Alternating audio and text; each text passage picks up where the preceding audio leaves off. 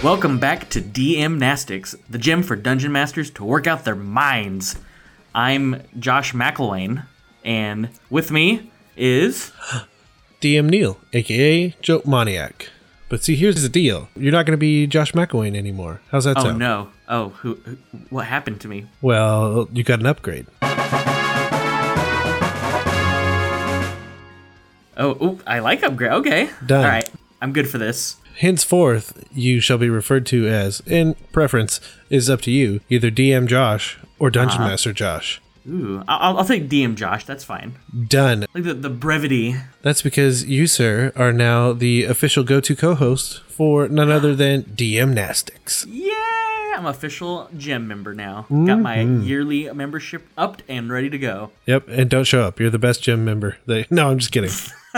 Side note, that's what gyms actually want you to do. They want you to sign up for their contract and not show up, because then you can actually cost them no money. But hey, so with that though, I feel like it would be a missed opportunity if I don't ask you some questions for the listeners, because we didn't do it before. And if we did do it before, I'm going to look silly right now, but I don't think we did. No, I don't think so. I will ask you a couple short questions. I mean, I'm probably going to know the answers, but other people listening don't. So that's true. I will ask you the most open-ended question we ask our guests on the main podcast. Okay. Tell us a little bit about yourself. I mean, there's so many answers I can give there. I don't even know. I like games. Okay, good. Great answers so far. Think of some good answers here. I like both role-playing games and board games pretty equally. And I kind of spend a lot of my time playing and reading about and even dabbling into like game design stuff. So that's kind of like a little bit about what I'm really into these days. The next one is, how did you first get started in RPGs? Ooh, so when I was, so it would have been like early 90s for me is when I kind of dipped my toes. I came from a very conservative religious family that the idea of playing Dungeons and Dragons was maybe a little bit like, you shouldn't do that because that might be for the devil. So I was kind of indirectly told that, like maybe I shouldn't be doing that. However, being the curious mind that I was, I actually discovered something very adjacent to that, which was a board game called Dragon Strike that was published by TSR back in like 1993. It is a Dungeons and Dragons board game, but nowhere on the box does it actually say Dungeons and Dragons on it, even though it is totally D&D. The game plays very much like there's a Hero Quest board game that came out in the 80s. It's very similar to that, but it's actually D&D themed. So a player has to play the role of a dungeon master, and you've got, your classic like first edition classes like elf and dwarf, which aren't classes, come on. But yeah, so we played that, and like my friends and I would actually come up with our own adventures for this D&D board game, and not realizing that we were basically actually playing D&D, but it was kind of like a weird subvertly like going around the taboo, like, oh, we're not supposed to play D&D, but we actually were just playing D&D. I looked up Dragon Strike and I was not disappointed. I highly recommend everybody that's interested, go to YouTube, search Dragon Strike, and the game came with a VHS tape that introduced people. It's called Hyper Reality. It's like really, really early CG. It is so horrifically bad, and it's incredible, and I love everything about it. I highly recommend checking that out. I watched that VHS tape so many times when I was younger. I loved it. So highly recommended. Do yourself a favor and go look into Dragon Strike. That is awesome. So now, an interesting question that I pulled from some of the AMA questions from the forums, and if you want to hear those AMAs, you can check out our Patreon to figure out how to do that. But one of the ones that I'll pull as your surprise question is, what is the most expensive thing you have ever purchased for D&D? And that could be tabletop in general. Gosh. I mean, some of the things I've done, like I've ran Pathfinder, I've ran full adventure paths, and buying like everything for an adventure path campaign, which is 6 volumes, in a whole campaign that run about $20 to $25 each. Plus they put out like a supplemental campaign setting book, which is another $20, plus a player's handbook, which is another like $15, plus minis specifically for that campaign. So So for one of my campaigns that I ran an entire adventure path from start to finish like 6 years ago, and I bought everything for it because I wanted to have like the full experience. So it ended up costing me about like, with minis and everything, probably close to like $400-$500 altogether that I dropped for like all of that stuff. They definitely do well on creating supplements. Yes. Lots of supplements. So, with all that out of the way, we are going to tie back to episode number 92, Solarian Islands Epilogue. Where are they now? And the guests were many because it was all of DM Chris's players talking about the final session of the Solarian Islands campaign. And we're going to tie back to DM-Nastics number 77. All your avatar are belong to us. Good name. So the prompt that people had on the Dungeon Master Block forums was basically talking about avatars for the gods. Trying to get people to think of avatars in general, like it's such a kind of old fantasy, idea that these gods and, members of the pantheon would have kind of lesser beings that would kind of represent them, So that's like the whole idea of what an avatar is. And so you prompted people to think of things like, in their game or for their idea, like how is their created avatar chosen or born, or how did they come into existence? What is their goals? What special abilities do they have that were given to them by their god or whatever?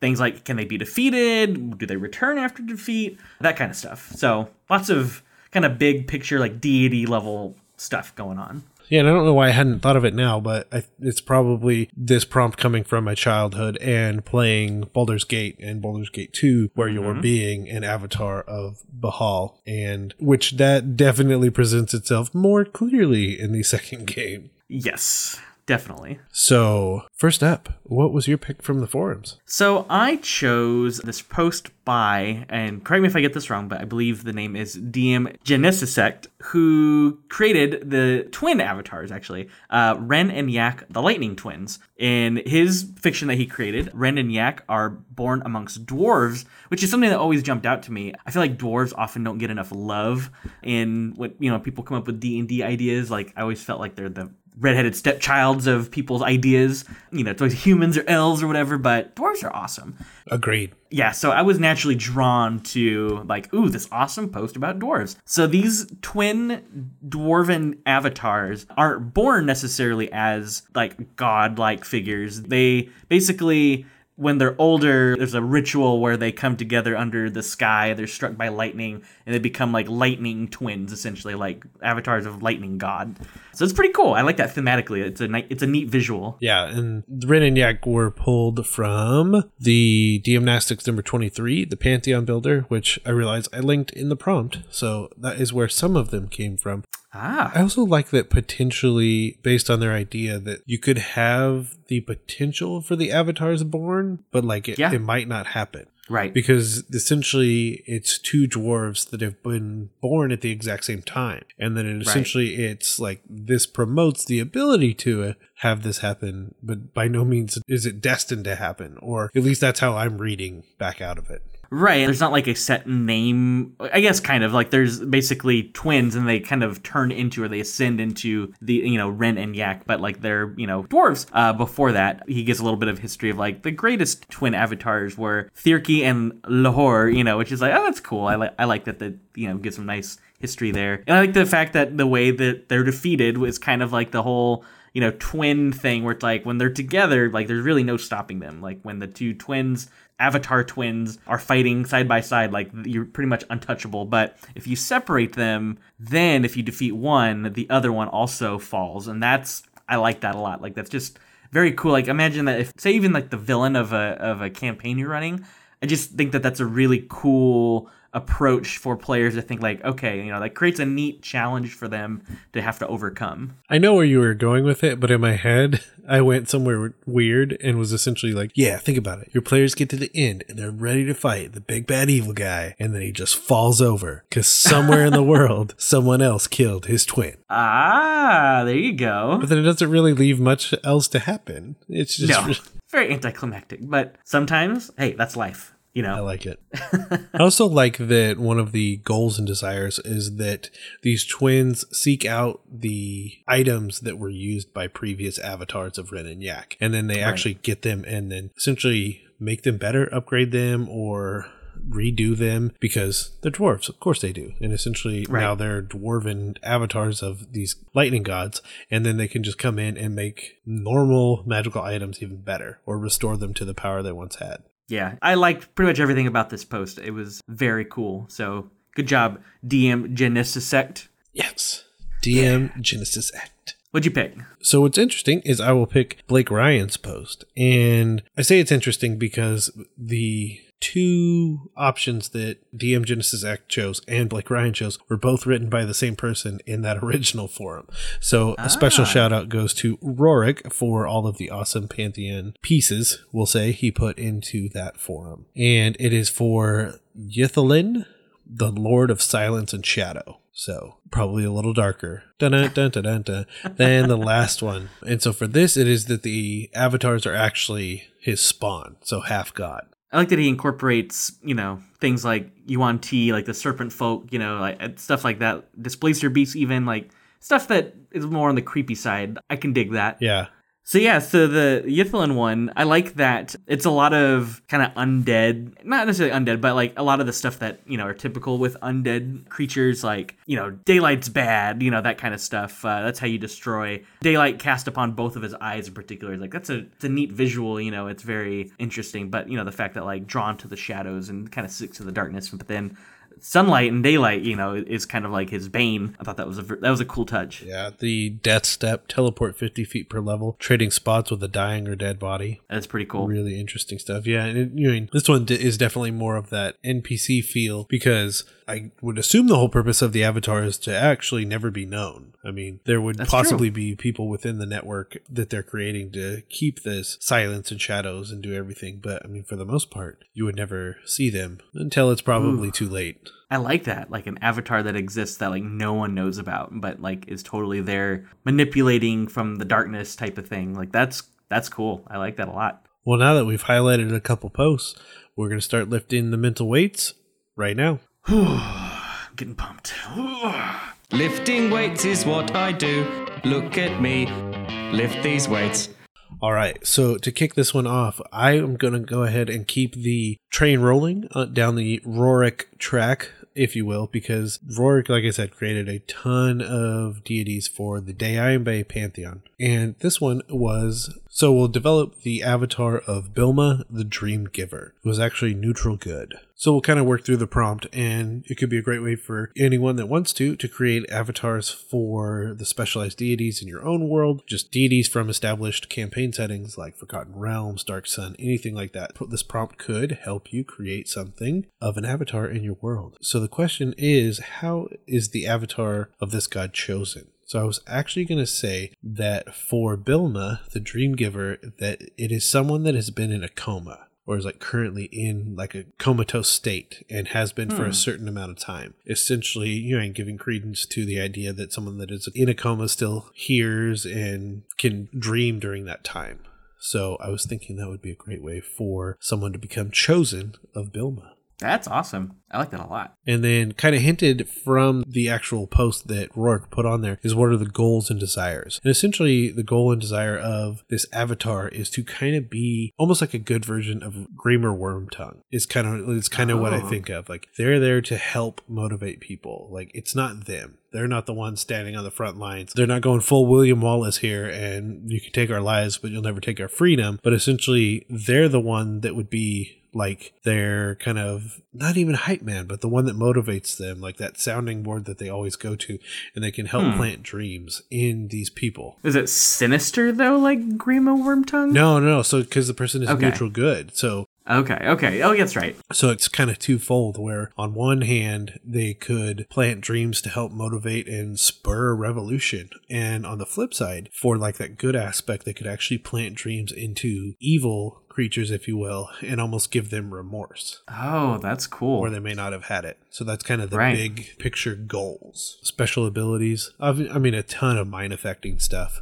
is obviously what I would go with. And to throw it back to Young Justice, because that's what I like to do, it makes me think of those scenes where they have the mental battles. And that could be an aspect that they're allowed through their deity to essentially do mental combat on a like whole nother level, because they are the dream giver. I like it. So one of the other ideas is, how could this avatar be defeated?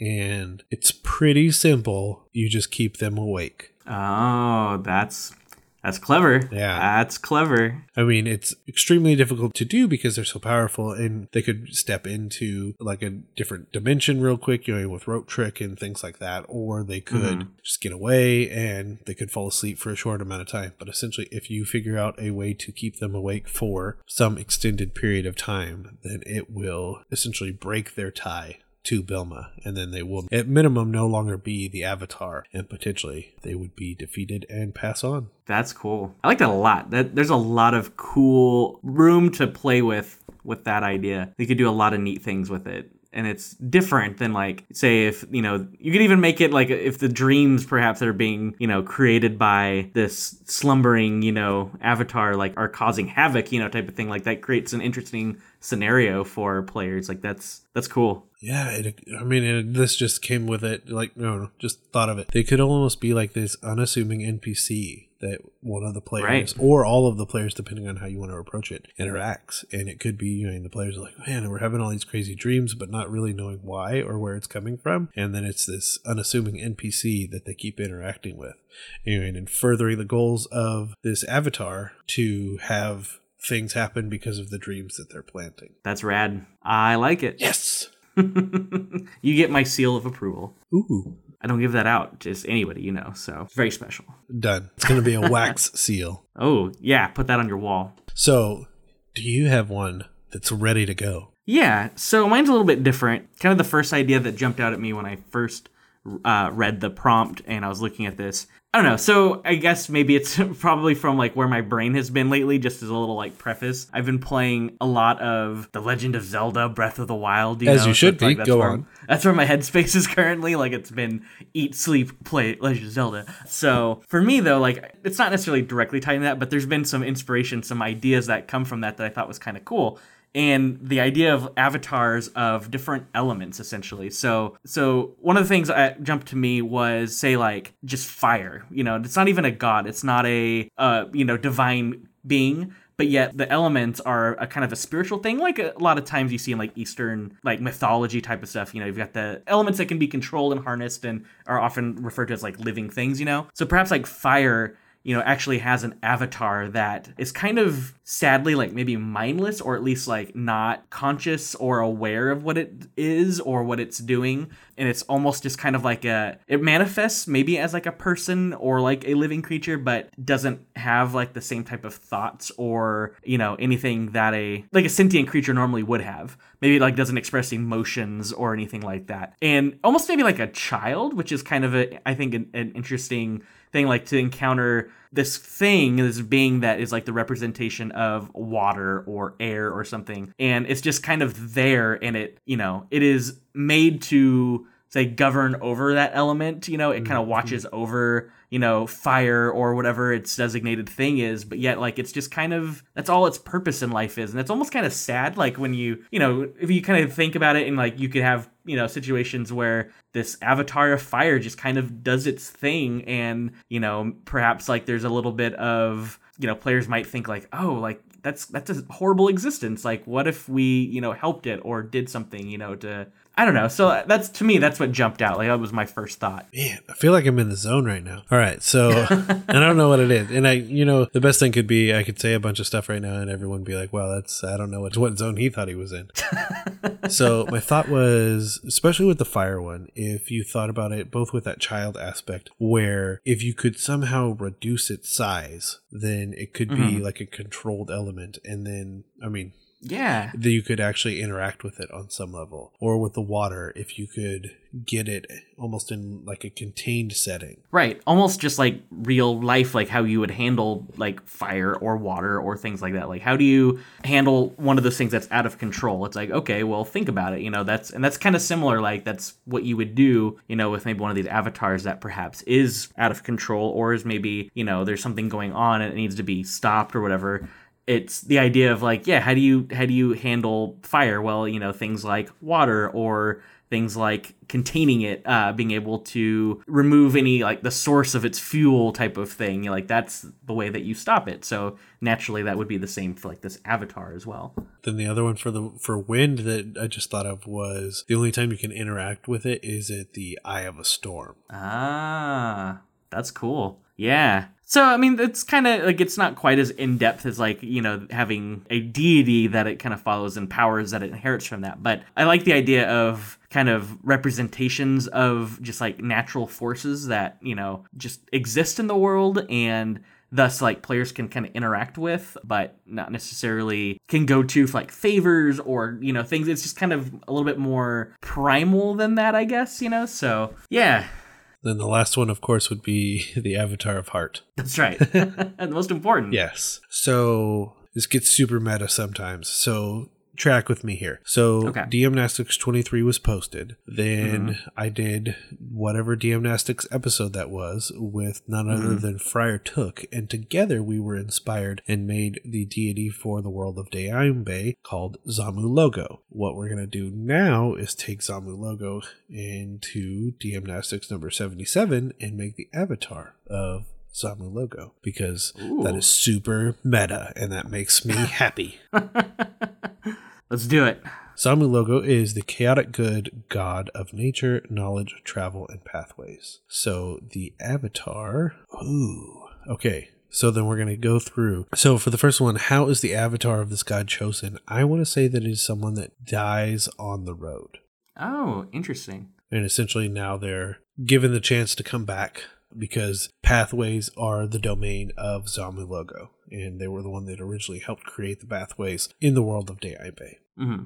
So the question to you is, what is the avatar's mission, goal, or desire? Well, Zamu Logo, kind of the domains include travel, roads, and I like the whole, in order to be the avatar, like one has to die while traveling, maybe a terrible fate. I feel like it's all about like destinations and like making sure that people, well, I don't want to make it too specific, but like things get to where they're supposed to go. Mm-hmm. That's like the ultimate goal, is that this avatar kind of makes sure that things that are very important, things that have a lot of consequence to the world or whatever, like things that are grand in nature, they get to where they're supposed to be, because that's the whole travel and pathways thing. So I feel like that's kind of like looking over the road, to make sure that like that happens and that, is fulfilled. I like it. I also like making it more generalized, because even playing back into the idea of knowledge, it could just be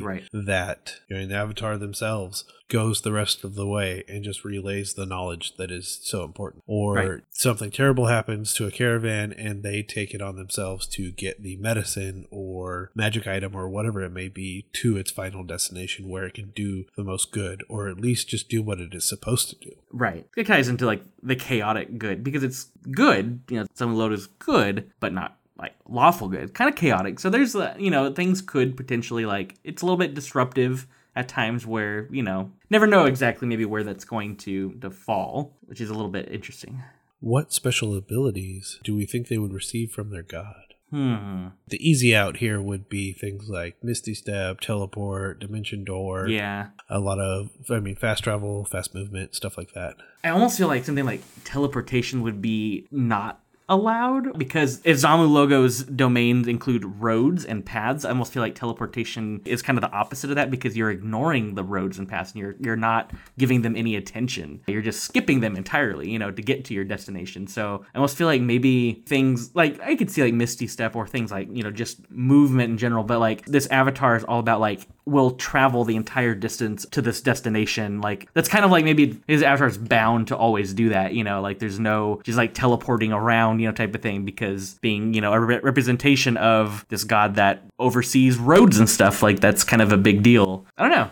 So some of the ideas I was thinking were to play off the ranger, but not in that. An example would be Woodland Stride, where they can move through any sort of undergrowth at their normal speed without taking damage or suffering any other impairment. But my thought was essentially there wouldn't be underbrush behind them. And then instead of the idea of trackless step, it would be tracked step. Essentially, they're imbued with the power to create pathways at an accelerated rate. Because essentially that's the fundamental concept of how roads and everything are built. When countries are first started, it's just the easiest path that a group of humans or animals take, and eventually over time it creates an actual pathway. Eventually it turns into a road, so on and so forth. Ooh, I like the idea of this avatar walking through like overgrown forest trails or paths or whatever, and as it walks through it effortlessly, it actually just magically kind of clears the path. Nature kind of maybe rescinds like the vines and thorns and stuff and just kind of like pulls it away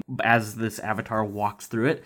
And that's a cool visual. I like that a lot. Yeah, and because one of the pieces of the portfolio of Zombi Logo was nature itself, so then you wouldn't have it being like this damaging thing and you know all this stuff underfoot, but essentially naturally cleared away. And you know people could be, oh man, I said this was going to be short. I lied. So then the idea that, you know, I mean, this could be as simple as the avatar of Zombi Logo going before a set of people that need to get somewhere. And now there's this new pathway that's been created so that they can actually get where they're supposed to go, where if it wasn't, maybe they would have not gotten there. That's pretty cool. I could see like in a game, like maybe you have obviously it seems like very tailored towards like a lot of rangers would probably, you know, worship Zombi Logo and probably revere this avatar, you know, with respect. But I could even see like maybe there's a group of rangers or even druids or something that actually kind of despise, because maybe the whole like, you know, no, nature's supposed to naturally overtake, you know, these roads and paths that aren't being used. Like that's part of how nature's supposed to be. And then, you know, by this avatar kind of doing that, like that's almost like a cult within, you know, like ranger circles that feel like that it's kind of blasphemous. It's like, no, like that's kind of defilement of nature by doing that. Interesting. I like it. Sir, I say we've done it. We've done it once again.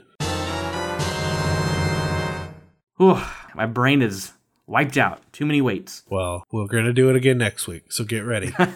Okay. So if you want to get a hold of us, you can always email us at dmnastics@gmail.com. And of course, you can follow us over on Twitter at DMNastics, all lowercase, all one word. And I will let you know that DM Main Prize and I are working on some interesting stuff for the Twitter account, so pay attention there. Ooh, awesome. No information given, hashtag what's up. And if you want to follow me, you can always do so at Jotmaniac, which no one really hears me when I say that. So hopefully you can find me. Yeah. The Secret Club. Can you find him? You can follow me on Twitter if you would like at Josh Clyde, all one word, all lowercase on Twitter. Make sure you head over to blockpartypodcastnetwork.com for the entire Block Party network. I also want to implore listeners to make sure they join the forums and take part in the challenges and exercises, as well as other conversations that are being had. I can tell you that they're very interesting, and you can find lots more cool ideas and like brainstorming activities like we're talking about here on the forum. So good fount of inspiration for your games there.